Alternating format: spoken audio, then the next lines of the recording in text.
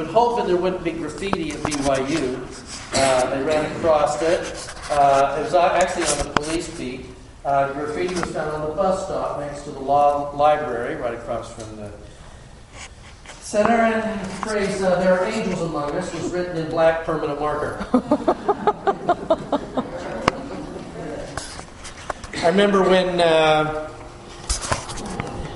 being a student there, I remember we had a devotional speaker. I don't remember who it was. It was somebody that was not a member, and they'd come in and they said that they'd heard so much about BYU, and they'd gone into the restroom there in the Wilkinson Center, and he said that to his dismay he had found graffiti. He said in one of the stalls was written, "Repent."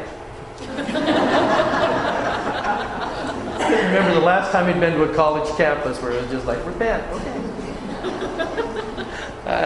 It was pretty good. All right. That said then, we're going to kind of get to an interesting point now in church history. We're now within probably about 18 months of the prophet's death, and he has really taught, he's kind of reached the temple work and everything that he's trying to do. And now in the last 18 months, what you get from him is a refining. He starts to clarify principles, he's going over doctrines, he's answering questions, and you just kind of get this 18 months worth of get ready for me to be gone, and so he's clarifying a number of things. And we kind of get that starting with in sections 129 and 130. So let's start with section 129.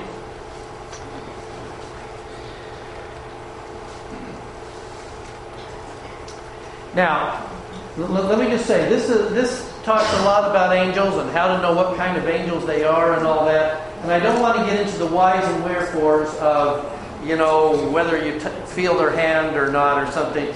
What I think is really important for us has more to do with how do we make sure that we're getting answers, how do we know that we're not being deceived, and the fact that there are answers available to us.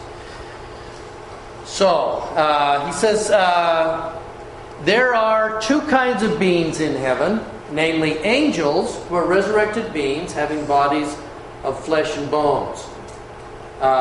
Secondly, verse 3, the spirits of just men made perfect who were not resurrected but inherit the same glory.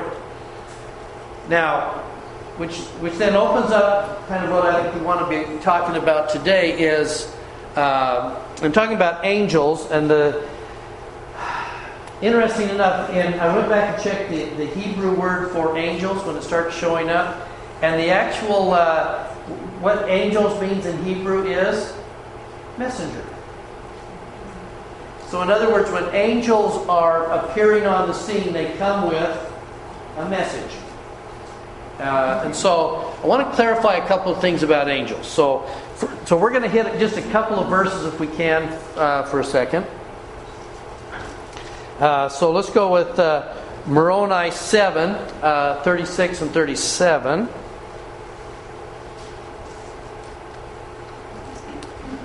Who's got that? Want to read for us?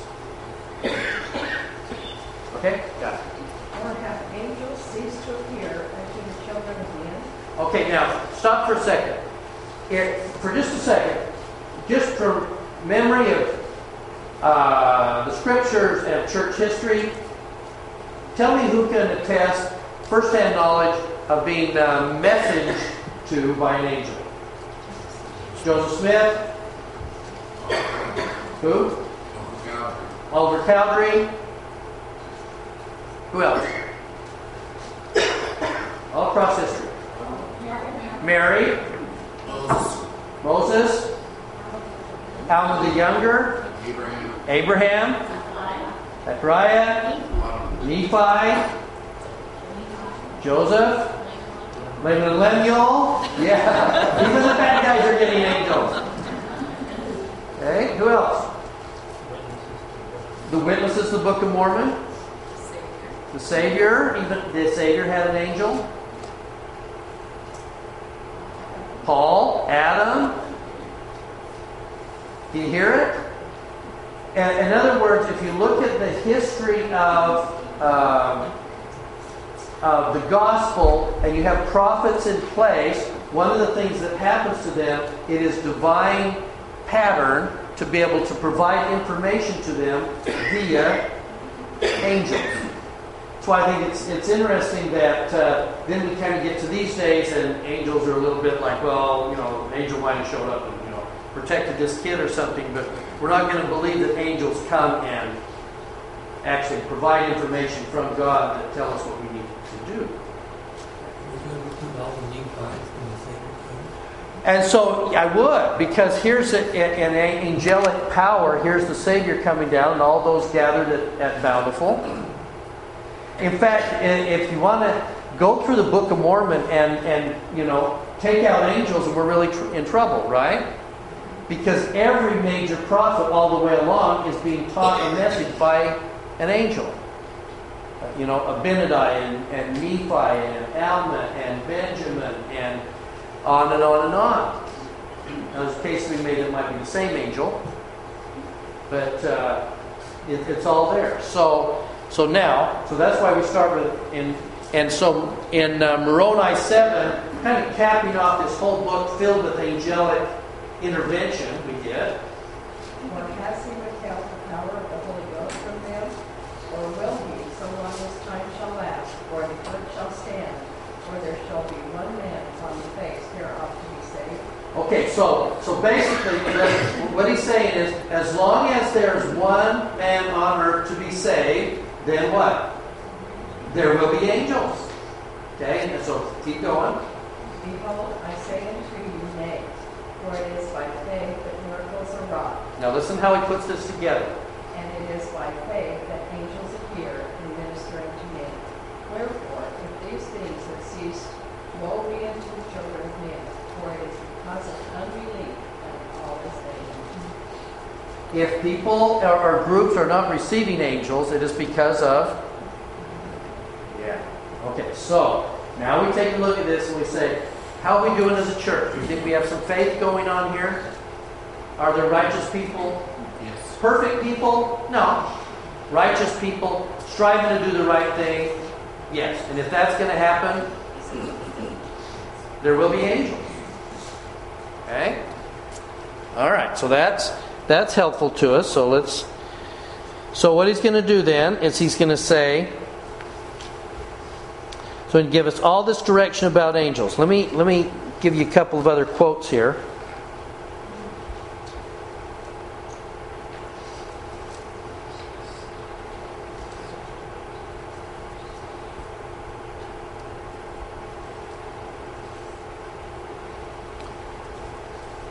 I'm going to let Mormon chime in here. This is actually from Alma 32. Now I say unto you, and I would that ye should remember, that God is merciful unto all those who believe in His name. Isn't that nice? Do we want justice? No, we want mercy. Yes. And now He imparteth His word by angels unto men and women. Yea, not only men, but women also. Make sure you get this. Now, he's about to tell you how and when angels intervene. And it's real subtle, but watch for this. This is not all. Little children do have words given unto them many times, which confound the wise and the learned. When do you know that an angel is intervening? Is it like specific words instead of a feeling? Is that the difference? Okay, hang on to that. For just a second. How do you know when an angel is intervening? I just told you. When we have words given us that confound the wise and the foolish. Sometimes that wise and foolish is us.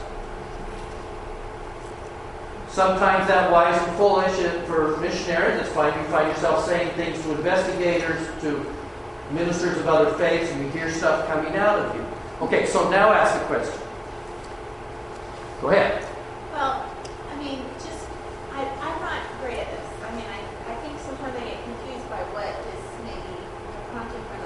Right, which comes as a A feeling. feeling, Yeah. peace, stuff like that. And when was the other time? Well, I did have an experience that was really life-changing for me once, where I felt like it was the ministry of angels. And I'll tell you real quick of the story. I had a 4-year-old that was homesick. The next day she was fine, and then the third day she had a really bad relapse. Right. And I had a strong feeling, which I felt was from the Holy Ghost, but I needed to take her to the doctor. Normally, as a mom, I would probably just wait it out, but I felt the prompting that I needed to take her to the doctor to make an appointment that day. Later that afternoon, as the 4 or 5 hours went by, I could see that she was like dying. I could see that she was getting sicker by the minute. She was just so lethargic. So I remember I was with my other, probably 5-year-old at the time, my 4-year-old in my arms. I was at the doctor's office in the waiting room, and words came to my mind that were very specific that said, have him check her head to toe. And then the words head to toe repeated 3 times, head to toe, head to toe, head to toe. So I thought, okay, I'll do that. So when I went in there, I said to the doctor, I know that she probably looks like just any typical kid that's got the flu, but I feel really strongly that I need to ask you to check her head to toe. And the doctor said, okay, well, let's take her clothes off and look at her. And when they pulled her pants off, they could see a red stripe going from a sore that she had on her foot all the way up her leg. And she had a really serious staph infection that was so aggressive it had moved that much in just a few hours. And he said to me, if you had not told me to check her head to toe, I would not have done it. I would have kept her clothes on, I would have checked her chest, listened to her heart, looked in her ears and her nose. He said after that, and he's been in practice for like 30 years, he said, Ms. Argyle, I will never question a mother's intuition after this experience. And it saved her life a little bit. Awesome. Thank you. Does that make sense to you? That there are times, and look at this. Now this is not all little children, and we're supposed to become as little children, right? Isn't that our goal, if we're becoming meek and humble? Little children do have words given unto them. And he's going to tell you this in the context of angels. He imparteth his word by angels unto men and women. Okay? That's when I believe, it's my own opinion, I think that's when, I agree with you, that's when angels are ministering unto us. Because there's no time to just feel peaceful and calm. And then a number of people here can attest that having phrases come into your head and thoughts and ideas that just hit. And you get it. Well, I think that's the moment. Okay? Yeah. Little children maybe chastising us. I had an experience where my kids were little, and one afternoon, one of them had drawn all over something I needed to mail, and probably ripped it up. I probably lost it. Probably been a long day. I was really angry. Well, the next morning, my little 2-year-old stands up in her crib and says, "No yelling in the morning." First thing that came out of her mouth, she had never used words like that ever, up until that point, and probably didn't for another 2 years after that. And I just looked at her shocked. And to me, I thought, I'm being chastised by my 2-year-old. Yeah. And she was, I think, was prompted to tell her. And then the next words out of her mouth were, Cheerios. Give me Cheerios.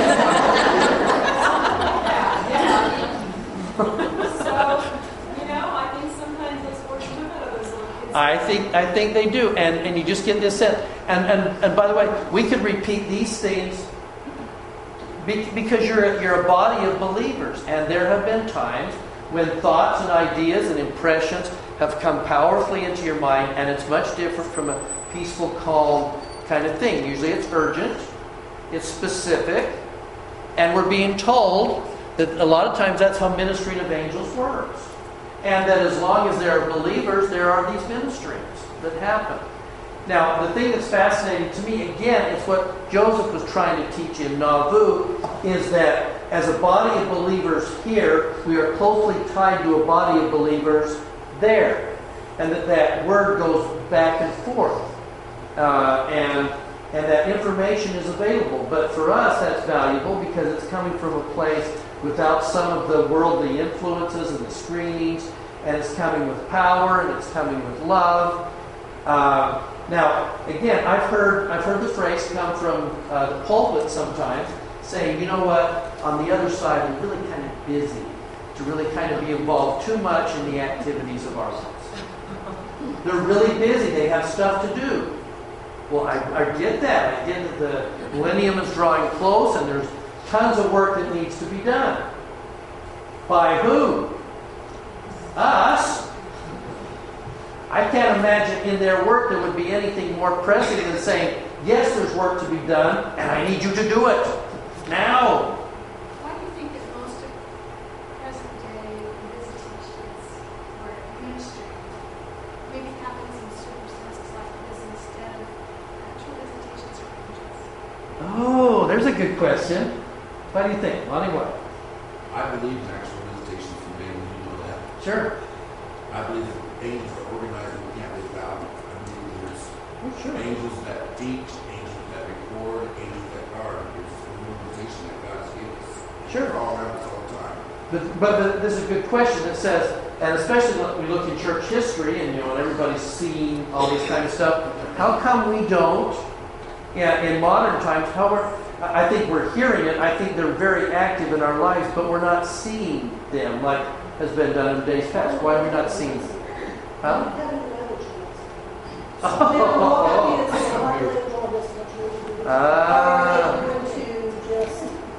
You think maybe they've been out there and you just didn't know? So maybe they have. Okay. But again, yeah. Well, maybe we're asking the question that I don't think there are people that he knows, or I don't know what's things, but they know what things are. Sure. It came in light, and there they are, and all that. I've told the story in here before, and I'll just repeat it. The one of my the lady in our ward when we were in Utah, and she had two friends from New Zealand who came into town to do temple work, and they came and they stayed in her, and she moved her kids out of their room, so these two women were sleeping on bunk beds, visiting from New Zealand for a week to do temple work, and they're laying there one night, and the gal on the bottom bunk awakes in the middle of the night. She looks over and sees a man in glowing white standing next to her. And she looks at him for a sec, and she bangs on the bed above her, and she goes, "Your dad's here." And rolls over and goes back to sleep. And the lady on top, "Oh, hi, Dad. Okay, yeah, I need to get these names. Okay, anybody else? All right, thank you."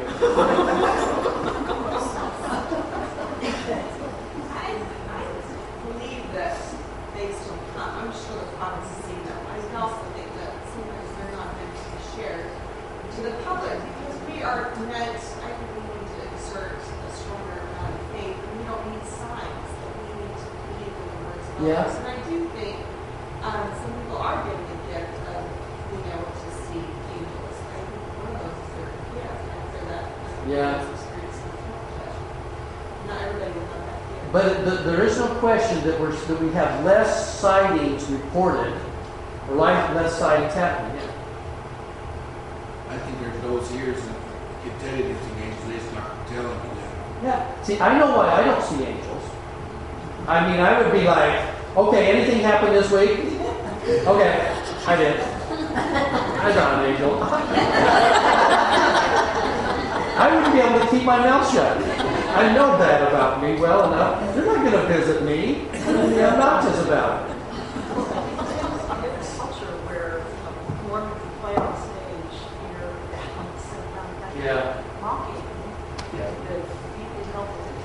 You think the world is a lot more wicked enough to maybe... We don't want to cast those You know, that's funny you should say that. As I'm thinking about it, I'm thinking, okay, there was Sodom and Gomorrah, and there were angels walking among them there, but the impression of those in Sodom and Gomorrah was that these were strangers, these were new guys that they wanted to kind of get their hands on. And they really didn't see them as angels, but they had to walk around almost kind of incognito. Kind of thing. Yeah. Well, in these modern days of the church, these latter days of the church, we have instant access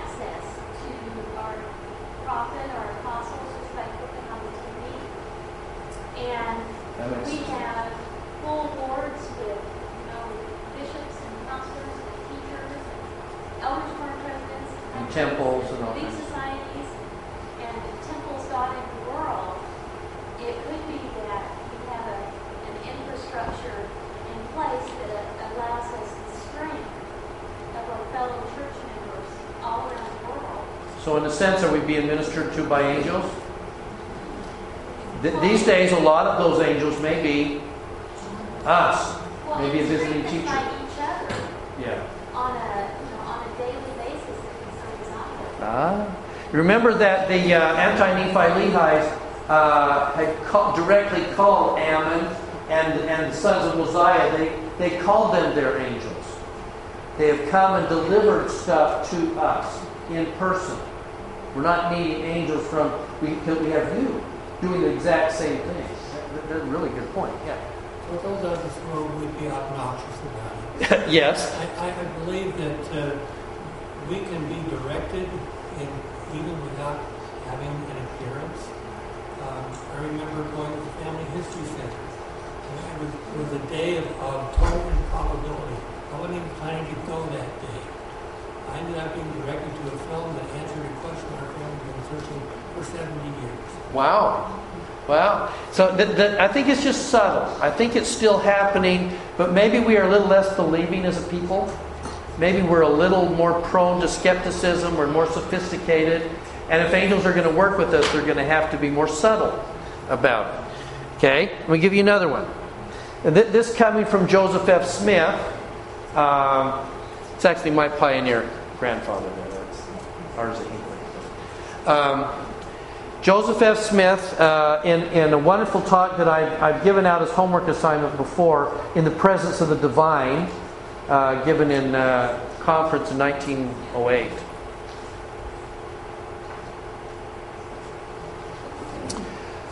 When messengers are sent to minister to the inhabitants of this earth, they are not strangers, but from the ranks of our kindred, friends, and fellow beings and fellow servants. Our fathers and mothers, brothers and sisters, and friends who have passed away from this earth, having been faithful and worthy to enjoy these rights and privileges, may have a mission given to them to visit their relatives and friends upon the earth again. Bring from divine presence messages of love, of warning or reproof or instruction to those they had learned to love in the flesh. So if you are being ministered to from the other side, who's speaking words in your head? Yeah, but it's going to be somebody who loves you and knows you. This is family. This is connection. That's what they do. Have you thought to ask when you've had those situations who it is? Who is this? Yeah, I know. Although I will tell you, and I might have said this before, to my clients in my office, and those of you who've been in my office know that I may tend to ask this. When you start getting these impressions, a lot of times I'll ask, who do you think that is? And almost to a person, they almost always know. I have a grandmother. I have an aunt. It was a favorite aunt that died. I have, and it's almost like there's an instinctive impression to know. I love my dad. He's been gone. And they seem to know instinctively. Yeah.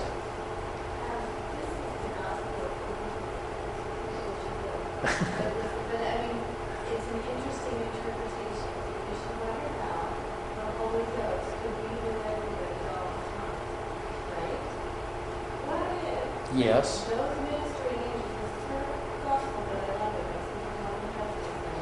is that is the role that our ancestors are now playing with us, and that's why they are the ministering angels. They are speaking. It is the Holy Ghost speaking Yes. to us under the direction of.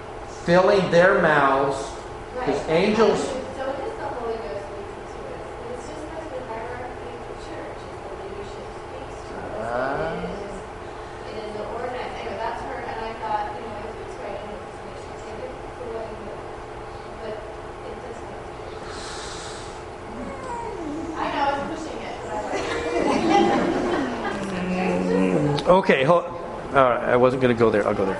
All right, hold on. This is your fault. You made me do this. I had no choice because you. Okay. All right.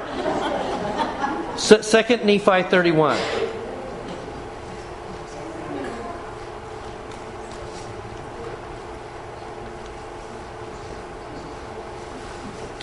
Verse 14. But behold, my beloved brethren, thus came the voice of the Lord. After you have repented of your sins and witness unto the Father that you are willing to keep my commandments by the baptism of water and have received the baptism of fire and of the Holy Ghost, then can you speak with a new tongue. Okay? What is it? Even with the tongue of angels. And then in chapter 32 it's going to say, and angels speak by the power of the Holy Ghost. So your answer is yes. I believe that's true. I think a lot of times the promptings and guidance and counsel we get is coming from them. But they're speaking with the tongue of angels, and that is the tongue of the Holy Ghost. And that's why when you are speaking words of counsel and Holy Ghost, and whether you're speaking, whether you're bearing your testimony, whether you're teaching your kids, whatever that role is, when you feel the Spirit lifting you to say things under the influence and power of the Holy Ghost, guess what you're doing? You're doing two things. One, you're speaking in tongues. What tongue? The tongue of angels. That's why you can be considered angels at that point. You're speaking exactly the way that angels speak, is by the power of the Holy Ghost. That's why I laugh a little bit when we talk about, let's talk about the gift of tongues, and we always think it has to do with foreign languages. You have all spoken, you've always had the gift of tongues. To speak with the voice of angels. And who's restricted to that? Look at the guidelines. After you've been baptized, receive the baptism of water, baptism of fire, and the Holy Ghost. Now, congratulations, you get to speak with the tongue of angels. So, you made me do this. I wasn't going there, but... Okay. You don't feel bad? Okay.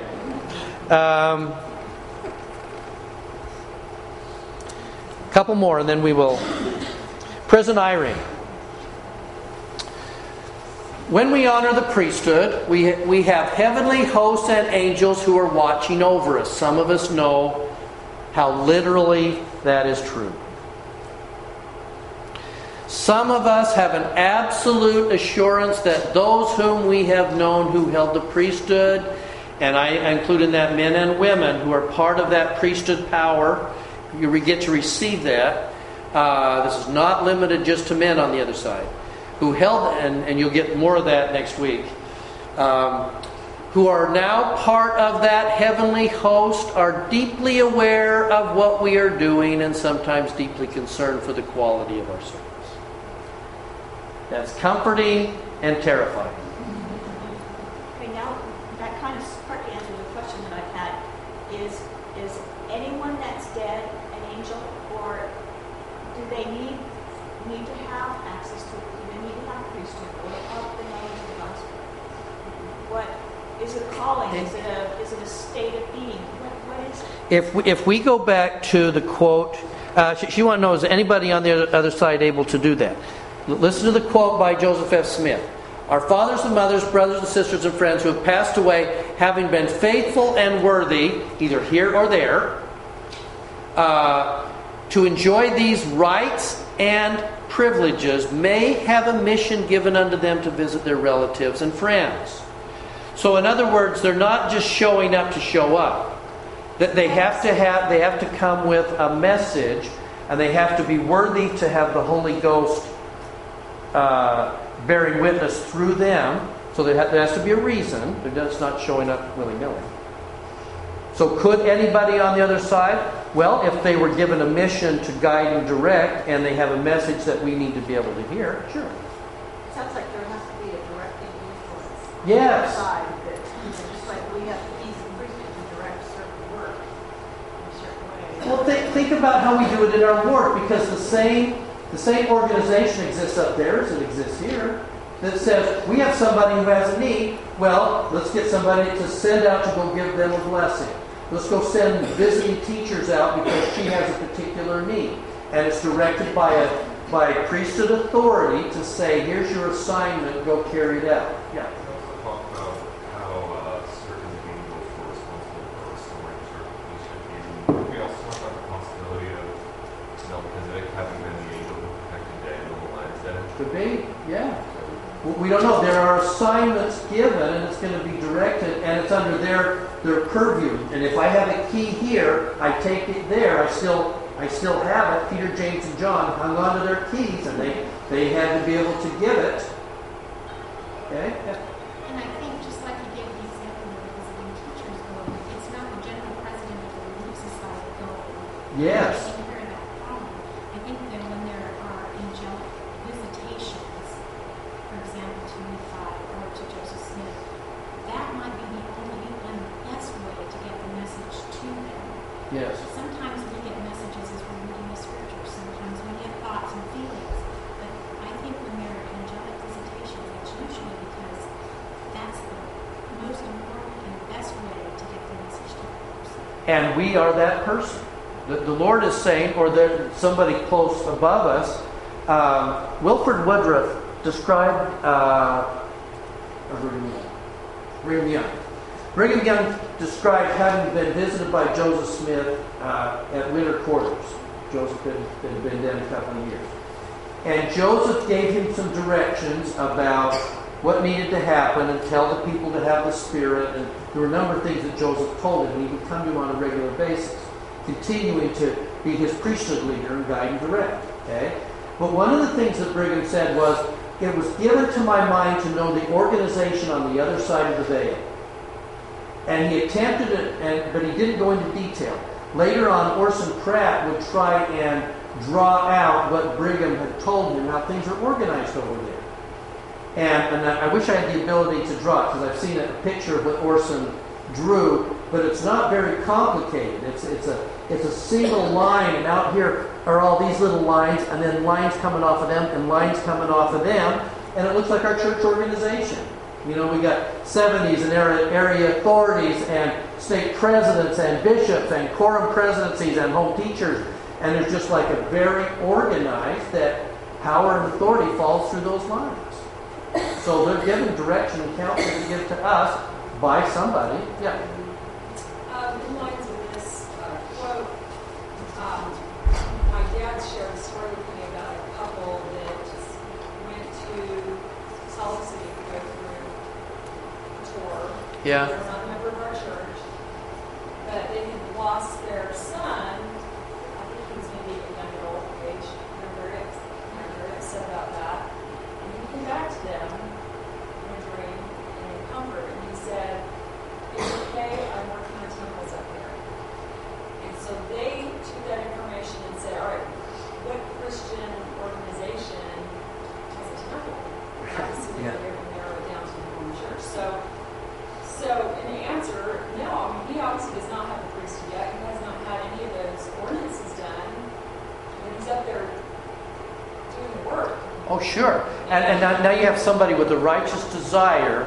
That's why I've never believed, for instance, it's absolutely random that we send missionaries out and they're going to go down the street and for whatever reason they feel like they should knock on that door.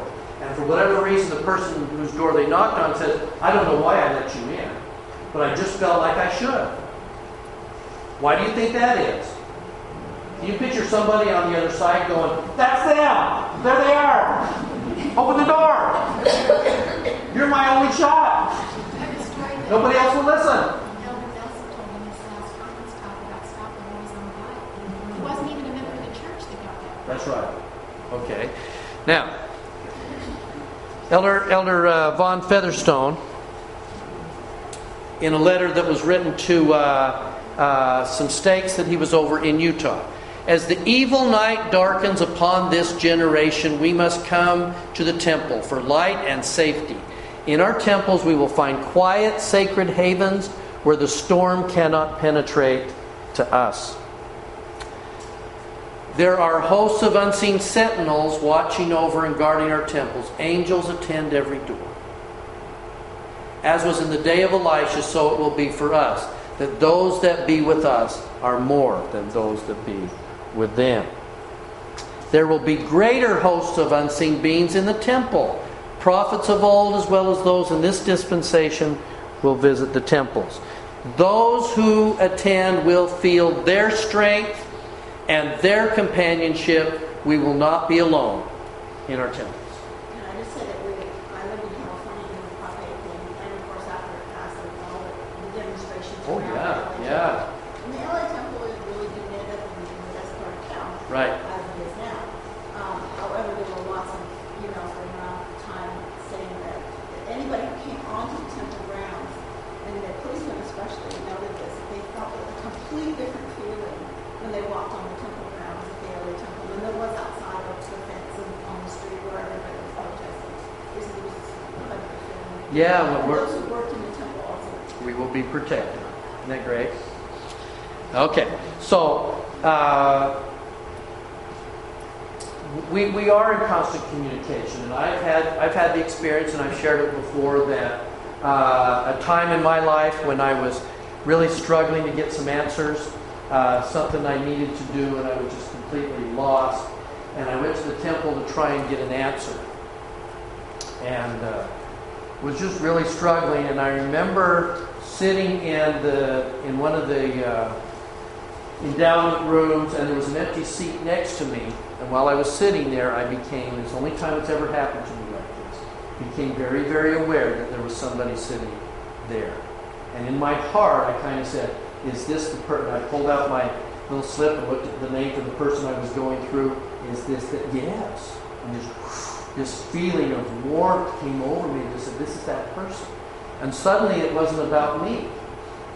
And I found myself during the course of that endowment session with that person sitting next to me going, and this is why we do this, and this is what this is, and this is why, what this really means is, and this is a symbol for, and it was like I was talking to this person, walking them through it. And now you get to do this, and this means. And then when I got into the celestial kingdom, celestial room, that feeling was completely gone. That they had left, but I felt, and what that night wasn't about me at all. It was about serving, and there is a close connection in sacred places if we allow that. Okay, so that's why when we get back to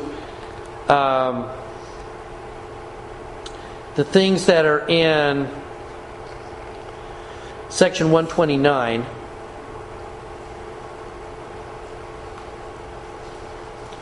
we start talking about angels. Don't get too caught up, I don't think, in all the whats and wherefores of that, because I think there's a lot there to remind us about the power of angelic ministration that happens on a regular basis. Now, I do want to point out one other thing before we kind of move on to section 130. In 7 and 8 is kind of interesting. Ask them to shake hands. You want to move. It is contrary to the order of heaven for a just man to deceive. Just men and women don't deceive. We are honest. 8. If the devil as an angel of light, if it be the devil as an angel of light, okay, now let's stop there, because I think everything else after that is interesting, but it's not helpful in what we're doing. Can the devil deceive us? Do we have instances in history where the devil tried to deceive as an angel of light? Okay, the Savior himself had the devil saying, worship me, and here's some things. Okay. Eve, I'm just trying to help you out, Eve. Here's what you're supposed to do. And it's a deception, right? A lot of what he said to her was exactly the truth. He told that I read through it. I don't see him telling a lie to Eve. I don't. There's not a lie there. There is a deception that suggests that God didn't want her to become like him, and so to do that, it's a deceptive, snaky thing to do. Slither his way. Okay. How about Moses? Moses get an angel of light? Yeah, and remember, he sees the vision, and then the devil comes to him and says, "Worship me." And Moses' response is, "You don't glow much." Not a lot of light and glory here. No, it's me. Worship me. I don't think so. I've just been in that presence. Okay? Now, from that though, and Elder Holland gave a wonderful talk talking about this. And there's a pattern here. Sometimes we talk about the opposition that comes before we receive an answer to our prayers. When did it come to Moses? When did the opposition come? After the vision. Elder Holland's wonderful talk is called "Cast Not Away Thy Confidence." It's in BYU speeches. Incredible. And he goes through all the instances that sometimes we get help from the other side, from the satanic side, and often that happens after we got the answer. Think about how many times you get an answer to prayer and then you start second guessing and try and talk yourself out of it. In Joseph Smith's case, it came before, although he did get opposition after, but it came from the townspeople and everything. And Joseph, but he did get hit pretty hard before. But again, think about how many times you guys have gotten answers and then you talk yourself out of it. Sisters, I mentioned before, you're particularly prone to get an answer and then phone a friend. What do you think this means? I have to call my sister and ask her. Well, I'm not sure. They weren't there for any of that, but I'm not sure I would do that, or I don't get that. That doesn't make any. Now I don't know. Let me call another friend. And very well-meaning people will talk you out of the answers you got. And that's why we have to go back to D&C 6. And the Lord is even saying to Oliver Cowdery, who's wanting a revelation, and the Lord is saying to Oliver, cast your mind back to that night I talked to you. And you got an answer. And the night that I spoke peace to your heart. What greater answer can you have than from God?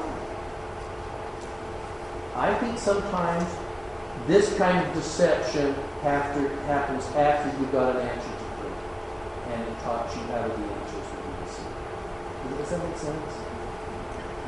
One time our son was asked to give a blessing to another in the family. This is a very important thing. And so he really prepared himself the night before in prayer and fasting and such. And he received an amazing experience with the Spirit. And when he shared that with us one time later, he said that this was something I never thought of doing for those of us that receive, direction from the Spirit. I never think to say, is there anything else?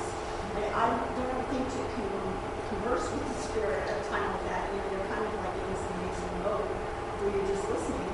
And when he asked that, he got more instruction. And I've since heard that said in general conference. And I can't remember right here now. Yes.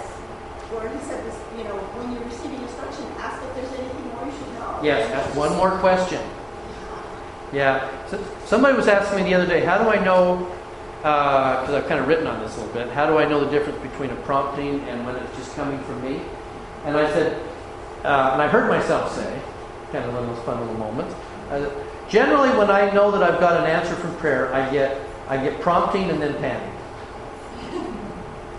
You get the prompting, and then because you know what you have to do, and it's not really what you wanted to do, then comes the panic. It's like, I'm not sure I can do that. And generally, when it's me that's answering my prayer, I usually pick the easiest route, or the one I'd already decided on, or the one that means the least amount of having to push myself. But generally, if it's an answer, it'll be a prompting and then a panic. Okay? The scriptures make it simple. Ask and you shall receive, knock and it shall be opened. Yeah. If you want these visitations, if you want these shed to pride into the ways of the world and Yeah. Okay. Now, okay. Let's go on. Section 130.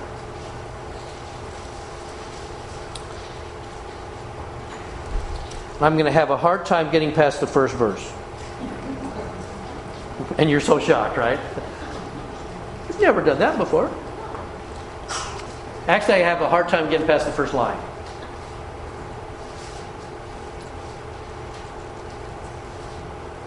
When the Savior shall appear. And this whole section, by the way, he's answering a series of questions, some of which we think was received within the last year and a half, and he kind of brings it together and puts it together in one grouping. Okay? When the Savior shall appear, we shall see him as he is. Oh, I like that. Because now, don't get caught up so much as we shall see that he is a man like ourselves. I think that's partly the answer. But listen to what he's really saying. When the Savior comes, we will see him as he is, as opposed to what? What we think he is. Okay? So, let me go back to something that I taught probably, a year and a half ago. But I think we just kind of need an extra dose of this just as a reminder.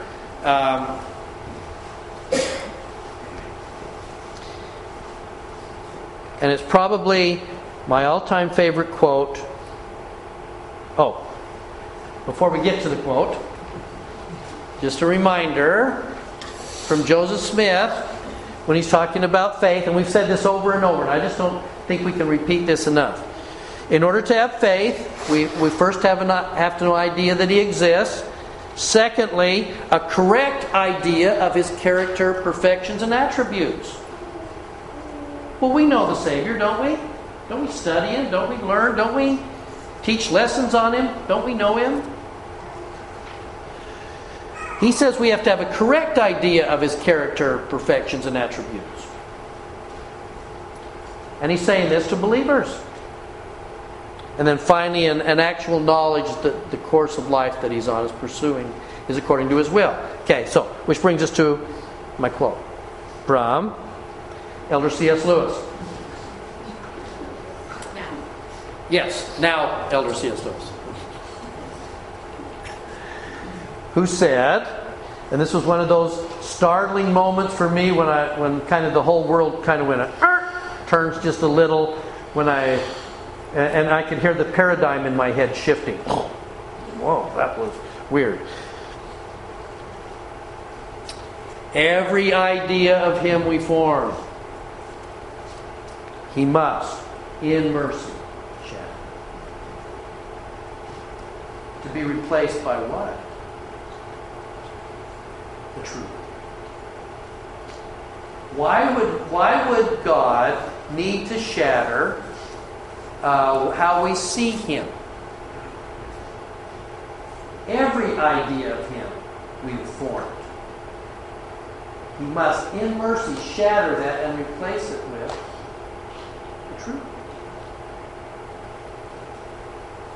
I'm thinking, let me add, that's how I put it.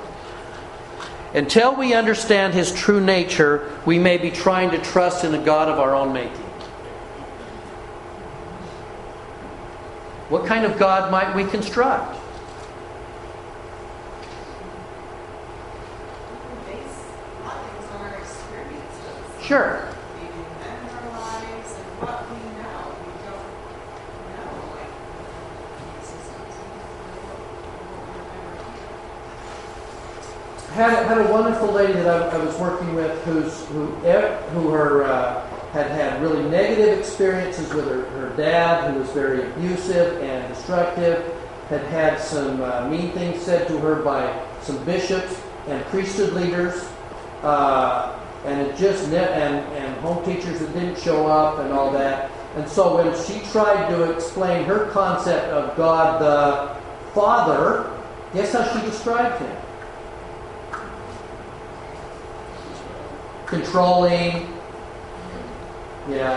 mean, arbitrary, vengeful, and she had created a God that was really kind of in the image of her father. And then there's the definite opposite. I Yeah. have God in my life that's never let anything bad happen to me. That's right. Because I got such Sometimes people have this, they've created this God. Again, as C.S. Lewis said, some of us are wanting to create a God that is a little bit like the doddering grandfather who lets the kids do whatever they want to do, and his main motto is, at the end of the day, a good time was had by all. I want a God that just lets me do whatever I want to do, and all roads lead to Him, and it's not a big deal. He really doesn't have any rules at all. Okay? Although it doesn't come from other religions. Yes. That's a lot of time too, and very clearly and very long. And some of those gods in other religions, the Calvinist idea, you are like a spider on a string being held over a flame. And it's by His good mercy whether He drops you in or decides to remove you off the flame. It's just His, kind of on a whim. Coming from my Catholic background, there was never any personal communication with God ever in church. Right. It is now, I think, more than it was when I was little. That, you just did what you said, your Hail Marys and your Our Fathers and your active position, and that was kind of communicating with God. Can you see why it is that every idea of God we form, He must, in mercy, shatter? It's got to be remade. Now let's take it inside the church. Are there times within the gospel, as active Latter-day Saints, that we might form an improper view of God? What might that look like? Yeah. I used to have this view of my grandpa and rock insurance was the shotgun outside. Yeah. My view is like he's not controlling, he's going to get anybody that tries to pull over. He's just going to come down and Okay. I like that one. Yeah. I think in my lifetime I've seen a change where we teach a God that is so loving no matter what we do that it doesn't matter what we do. And we forget all the times He's stern and that He's serious about what He means. Yeah. Or in a very loving way, does he have to say, I love you, but there are consequences, and I hate that you're going to have to go through the pain that you're going through, but there are. Because we kind of say, I kind of hope for a God that said, will kind of let me off the hook. Yes, it's you say, He loves us so much, but then why would He allow me to go through hard times or these, why is my mother, why is my baby die, if He loves me so much? Because the God I have, great point. The God I have created loves me so much that He would shelter me from all adversity at all. Again, C.S. Lewis says, if we're wishing for a God that will protect us from adversity, we're hoping for a God that loves us less rather than more. But we misunderstand what love is. We do misunderstand what love is. Love means not necessarily rescuing us from adversity. But we might want to create a God in our mind that this loving God should be sheltering me from this, and if I'm not being sheltered, then I'm not sure I can believe in that God. I've got a wonderful client right now. She's struggling with that very thought. If He loved me, I wouldn't be going through the things that I'm going through. I keep trying to say, because then He would love you less if He sheltered you. Yeah, I know, but I'm hurting. I get it. But I've created a God that shouldn't be doing these things.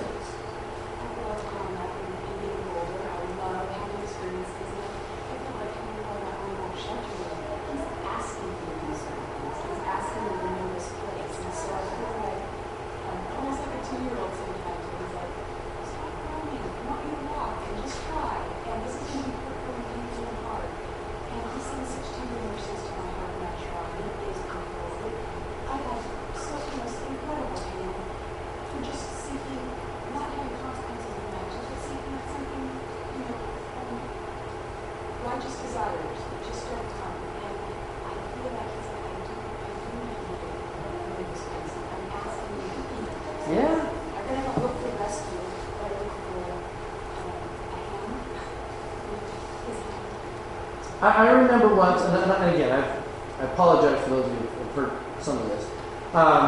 There was a time in my life when part of the therapy that I was trying to do, I did a lot of ropes course stuff. We would take people out of the woods and just kind of do all kinds of stretching kind of things. And one of the things that we did was that we had 2 trees, and we had little perches built about 40 feet in the air. And we built them out off of the tree so that literally, and you were hooked to a harness and rope and everything, but you would literally crawl all the way up there, and then you'd like slide out onto this little perch thing, and now you're just looking 40 feet down, and people are small at 40 feet, I'm telling you. They're down there, and I would have them stand, and then we would talk about, so tell me about fear. Tell me about the things you're afraid of in your life. Oh boy, the stuff, your emotions are really in there. Well, we had it set up in such a way so that we had a husband and wife tree and 2 perches, and we would do marriage counseling with a husband in one tree and a wife in the other. So now they're looking at across each other 40 feet in the air with this, everybody down there scared to death. And I had a couple, I remember one morning, and I had them up there, and they were, and I had both of their ropes. I've got them safe. They're okay, but they're scared to death. And then they get up there and they start doing all the sniping at each other that they were doing on the ground. Look at where we are. You did this stuff. No, I didn't. This was your fault. And I'm trying to... You never listen to me anyway. That's because you're always such a snot about stuff. And I would try and intervene, and now they're really scared, and they're doing what they're used to. They're coping to being scared. It's like blaming each other. So now it's in spades. And the others are looking at me like, oh my gosh, are they like this all the time? And yeah, they really are. Okay, that's what they do. So finally, I kind of had enough. I got frustrated with them, and I tied them off. I took the one rope and I put a nice knot on it, and I tied the other one off, and I said, okay, we've had enough of you guys. We're leaving. We've got another event I'm going to take them to go do. Have fun. And I walked everybody out of there. And I put them on another event, and then I very carefully crept back through the woods where I could stand right behind a tree and listen to these 2. Now look at what you got us into. We can't get down. Can you get down? No. Can you read? No. And they're just going back and forth and back and forth. And then finally, I heard her say, what are we going to do?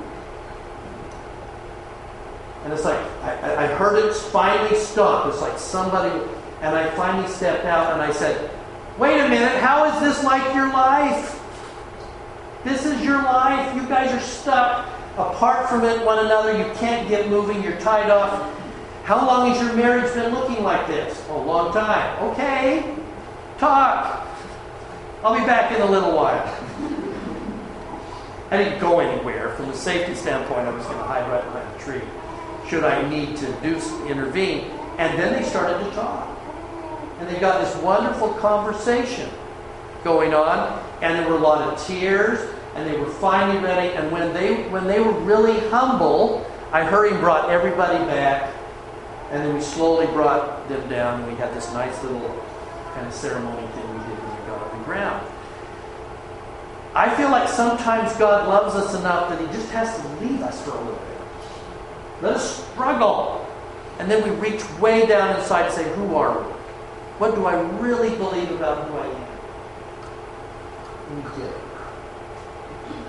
But He loves us enough to let us struggle. As Michael Wilcox refers to that as we worship a fourth watch God. We do worship a fourth watch God.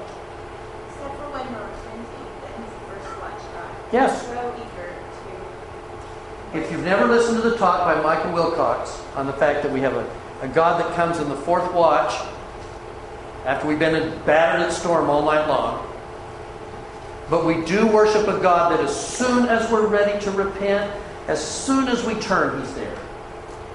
That's why I say, every idea of Him that we have formed through our life, through our experiences, He must, in mercy, shatter. Because it's wrong. We don't see Him for how... That's why I love this idea that says, look, when He comes, when Christ will appear, we shall see Him finally as He really is, not as we've conjured Him to be. Does that make sense?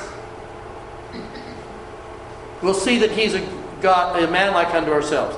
We'll see that the same sociality that exists among us will exist there. Only it will be coupled with eternal joy, a glory we do not now enjoy.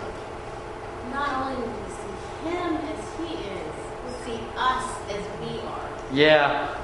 So Yeah. will really be fun. Yeah, I know. If you want to go over to 1 Corinthians 13 and talk about that moment when we finally no longer see through a glass darkly. But we will see Him as He is, and through His eyes we will also see ourselves as we really are. Because every concept we have of ourselves, ooh, that's the correlate. I should put that, shouldn't I? Oh, that's really good. Oh, that's really good. Okay, hold on.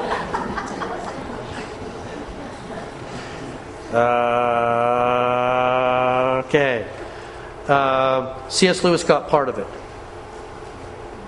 Every idea of ourselves we form, He must in mercy shatter. That's the correlate. Ooh, that's good. Everything you think of yourself, He must, in mercy, shatter. The closer we get to Him, the closer we will understand ourselves, and He will shatter your image of yourself. Does that make sense? Ooh, I like that. Very good. All right. Don't mind me. I get to have like these little epiphanies, and they just show up from time to time, and it's way cool. All right. In the time that we have remaining here, let's hop in section 130. I want to go down to another verse that I think sometimes we have missed on. It is verses 18 through 21.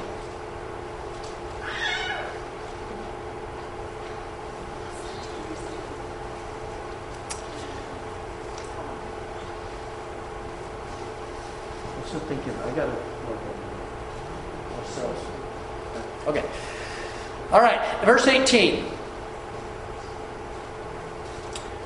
Whatever principle of intelligence we attain to in this life, it will rise with us in the resurrection. And if a person gains more knowledge and intelligence in this life through his diligence and obedience than another, he will have so much the advantage in the world to come. When we have people that have been inactive for long periods of time, isn't it wonderful that they can come back into activity and they can receive every blessing that everybody else gets? They are as worthy to enter the temple, to serving callings, as anybody that had been active all the way along. But there is a consequence to long periods of inactivity. What's the consequence? Knowledge. Think about all the chances to learn and grow and to be matured spiritually that comes when we're not active. Or think about all the times, I was talking to an elders quorum yesterday, and we were talking about the fact that many of us fall asleep.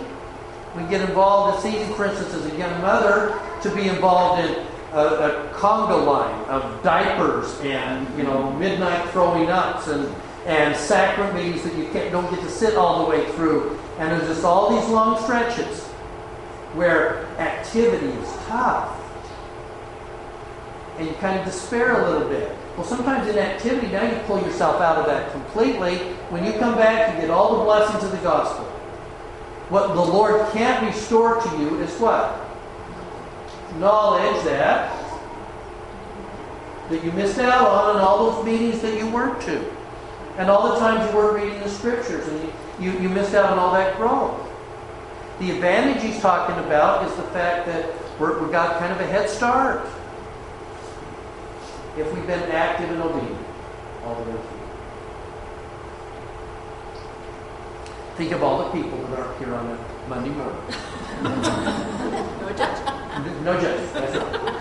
We had a youth speaker in our soccer meeting today, and he talked about our spring break trips to Mount Rushmore, Uh-huh. youth and Penn State, and he talked about the standards that he meets and your attendance and all the things you Yeah. do to be able to qualify for on that trip. And I kept thinking about your youth number who did not qualify. Yeah. Choose and make a commitment to meet that standard. And they missed out on a wonderful experience, a sweet first testimony, and all the spiritual experiences they've had. I think that's the example, that's the concrete example of what you're talking about here. You know, you need so much, and you don't realize what you're giving up by holding yourself back, removing yourself from opportunities. Beautiful springboard into this next couple of verses. Because I think if we're not careful, then there's two levels of understanding to these next couple of verses, both of which is right, but I think we need to really focus, I think, on the second. There is a law, irrevocably decreed in heaven before the foundations of this world, upon which all blessings are predicated. When we obtain any blessing from God, it's by obedience to that law upon which it's predicated.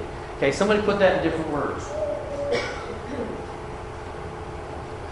How would you, if somebody wanted to get an explanation of that, how would you? Do what you're supposed to and get what you deserve. That's not bad. I like that. Okay, yeah. Scripture, I will run down. Yeah. And in this case, then generally how we describe this, and this is true. So there is a law attached to every, or there's a blessing attached to every law, right? So when we talk about the law of tithing, are there blessings associated with the law of tithing? Is there blessings associated with the law of the word of wisdom? Okay, each one of those have a blessing that correlates, right? Okay, and that's true. That's really true. Okay, however, if you take one step deeper on this, and you take a look at this, you have to go back and read this, and it says, there is a law. Meaning a single law. There is a law irrevocably decreed in heaven before the foundations upon this world, upon which all blessings are predicated. Ooh, there's a law sitting out there that drives all other blessings. Very close. Very, very close. Because you've got to go back to, it says, before the foundations of this world. Go back to the pre-existence. And there was a discussion had about our agency. And if we were going to have agency, and that's what the war in heaven was fought over, there was going to need to be a way, if we were going to exercise our agency, we would be able to to survive the consequences of our agency. Because we were going to blow it from time to time, right? There was a law put in place by this loving plan of our Heavenly Father to offset that. What was the law? Doesn't that make sense? Would not it be, and the atonement is part of that, it is the law of sacrifice. Now think about it. There was a law of sacrifice given before the foundations of this world, upon which all blessings are predicated. And when we obtain any blessing, it is by obedience to the law of sacrifice. Does that make sense? Okay. Now, why the law of sacrifice? Why is that the gateway through which we receive all the blessings that we receive?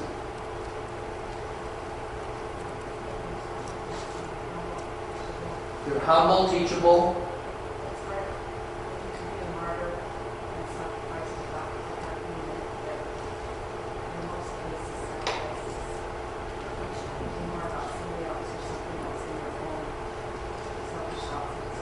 I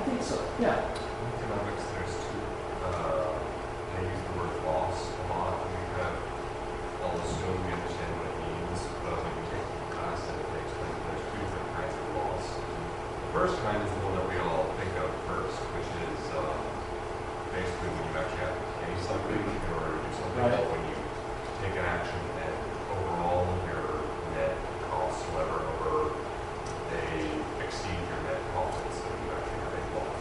Right, yeah. But the other one that you, I can't remember the exact term that they use, but it's much bigger. It basically means that you're constantly confronted with choices. You can go with option A or Yeah. option B. When you take option A, option B is a loss. It's an opportunity cost. Yes, that's it. So basically, and your opportunity costs, you look at them, they're almost always bigger than your profits. So a lot of times people look at it and be like, what's wrong with this economics textbook? This person is always losing more than they're getting, but it's that they're giving up all of these other things Yes. to get this one thing, which is the best thing. Which is the best thing. We're going to go there. Okay, now, so I love this. So I love this quote by Elder Maxwell. I have to admit that it is easy for me as a teacher, and I would recommend this to you. If you're trying to teach a class and you really want a good quote, Neil Maxwell or C.S. Lewis. You just don't lose either one. There's a good one for either one of those, okay? So listen to Elder Maxwell talk about this. Each of us might well ask, in what ways am I shrinking or holding back? Elder Bednar just talked about shrinking to the youth in Arlington. Meek introspection might yield some bold insights. For example, we can tell much by what we have already willingly discarded along the pathway of discipleship. It is the only pathway where littering is permissible, even encouraged. In other words, as you're becoming more and more of a disciple of Christ, He's asking you to take a look at what have you given up? What have you sacrificed? Because in the journey towards discipleship and becoming more like the Savior, He says you're going to have to give up some things. Sisters, when you talk to somebody that is getting ready to join the church, do they have to give up a few things? Don't you always love that discussion? Let's talk about the commandments. I love the church. It's a wonderful place to meet. Great. It's 3 hours on a Sabbath. Oh my gosh. I'm going to need a cup of coffee before I go there. Maybe not. Okay? And, oh my gosh. And then, but we haven't even told you about tithing yet. So there's that tithing thing. And then there is, really? You know? What does somebody have to give up along this pathway of discipleship? And he talks about, think about it as if you're throwing stuff out as your journey. Okay? Yeah. I would give away all my sins to nobody. The ultimate sacrifice. The father of Lamoni. Well, here's everything that God's given. Oh, I'd give away all my sins to nobody. In fact, in his case, he said, I would be willing to discard it. First, he says, I would be willing to give away half my kingdom. Wow. And then ultimately, he says, I'll give away it all. And by the way, did he? Yes. He lost his whole kingdom. Because the rest of it broke away. Now, listen to what Elder Maxwell says, though. In the early stages, the debris left behind includes the grosser sins of commission. You're going to have to give up coffee and tea. You're going to have to quit doing. You guys are going to have to get married. You don't get to live with one another anymore. You're going to actually have to do the marriage thing. Okay, you're going to have to give up the grosser sins of commission. Now to the heart of us, and why I think all the blessings are predicated on sacrifice. Later, debris differs. Things begin to be discarded which have caused the misuse or underuse of our time and talent. What do we have to sacrifice in our journey towards becoming like the Savior? It begins to be more painful, doesn't it? It's easy to discard the grosser things. But so here my question is for you today. What do you still need to sacrifice? And ultimately, isn't the greatest sacrifice of all our will? Our willingness to put it all on the altar. It could be our time. I mean, go back to Elder Oak's talk. Sometimes you have to take a look at what is good, better, and best. What are we having to sacrifice for the best? All the good stuff. And they're good things. Now you have to... So sometimes those sacrifices are tougher. We used to explain it to our children, like, they didn't go to school, they didn't go play and do whatever they wanted to do, but what choices would they have later? They wouldn't be able to read, or they wouldn't have the choice of being able to go to the library and pick whatever book they wanted to because they didn't know how to, because they chose not to, because they wanted to do what they wanted. You know, that can be possible in any subject that they use to read. Sure. So there's rewards for that sacrifice. Right. But the Lord is going to continue to require, let's go back to every idea of Him we've formed. He must in mercy shadow. And that is that He loves us enough, He's not going to ask us to sacrifice too much. And that's why Joseph, coming down the stretch here towards his death, turned to the brethren and said, the Lord will search after you and will wrench your very heartstrings. And if you're not willing to let go of all, you will not be worthy to stay. Well, some people have to let the enemies. Now, there's some college they take, and they're the church. But we do a bunch of sisters on the school that their families kick them out because they joined the church. How far would that be? Yeah? To say, I believe this enough, I'm willing to sacrifice all. And I think that's part of putting that will on the altar that says, if I believe this, I'm willing to sacrifice whatever you would ask for me. What are you willing to sacrifice? And I ask that question to me. That's scary. I have my favorite stuff. You know, you can ask a lot from me, Doug. Just don't ask for my iPad. That would be hard. I think it's really interesting that there is a parallel in the physical world called entropy. It's the cost of moving from a lower state to a higher state. Oh, yeah. That's it. He's talking about the entropy, the cost that involves going from a lower state to a higher. It takes energy. You may have to strip some things off to get here. I'm thinking, for instance, of the Apollo 13 astronauts. Remember the movie Apollo 13? And it's like, we got to dump everything we don't need. And they start dumping stuff because we got to get as light as possible.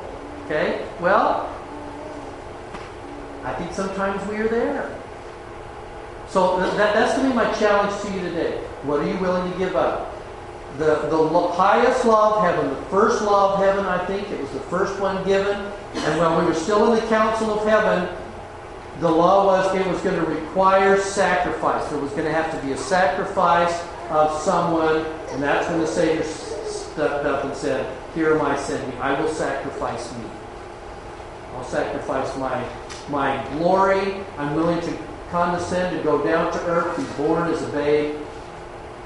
I'm willing to sacrifice it. Are there things that you're holding back on? Are there favorite sins that you're still clinging to? There are our favorite sins that we don't want to let go of. Lord, I will do anything you ask me to do in the church, comma, just don't ask me to fill in the blank. Okay? My granddaughter agrees.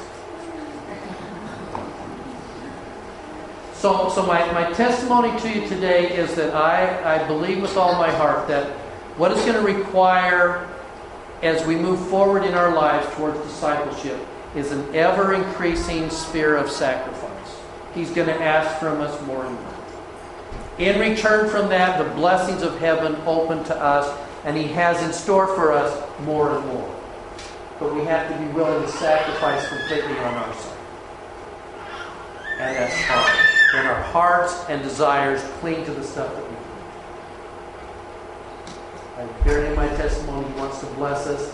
And someday when we see Him as He is, we will see a far more loving, merciful, unconditional God than we have any idea. And you will also find in yourself all the false ideas that you had of yourself will be shattered and replaced with a true vision of how He sees you.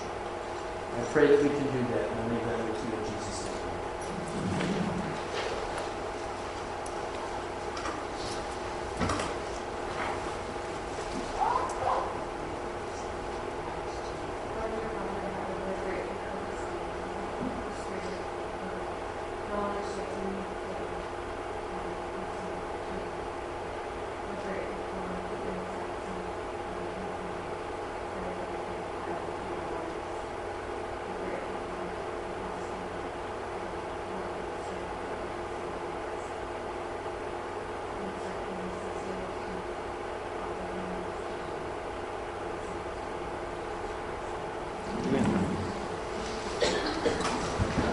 Okay, next week, have a good Easter.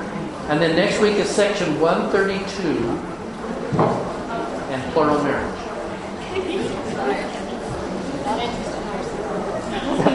Not interesting. Yeah.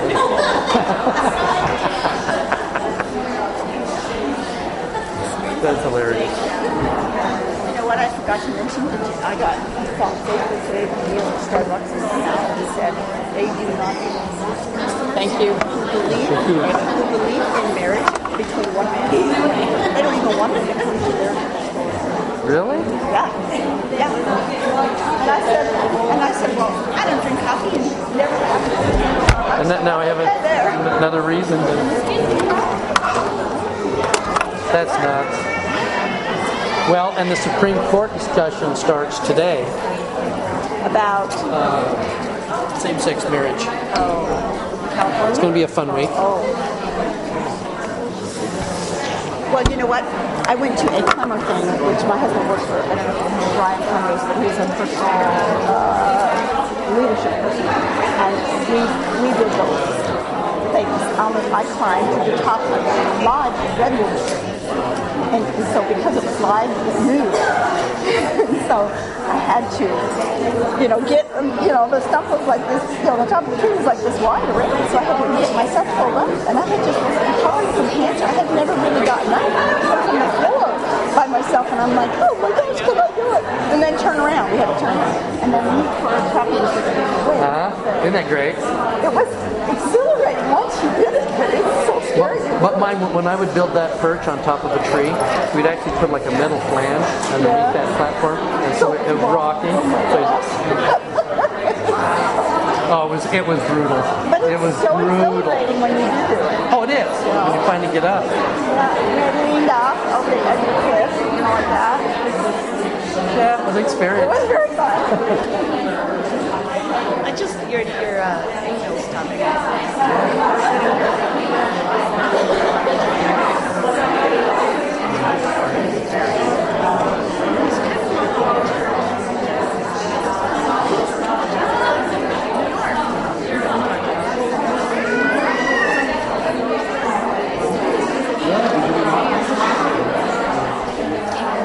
We're always the ones that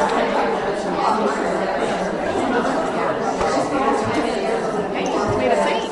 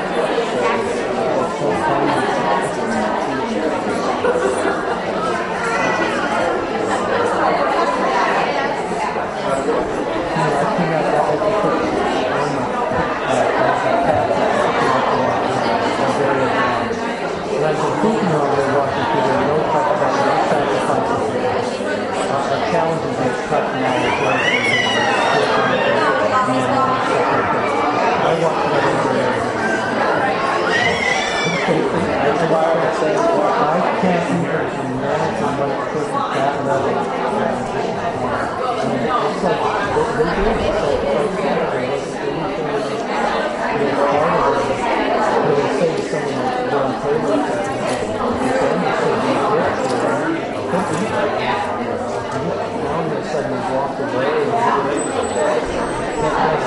there's a level here on that. And to me that sanctifies that ground. That would have been a good point.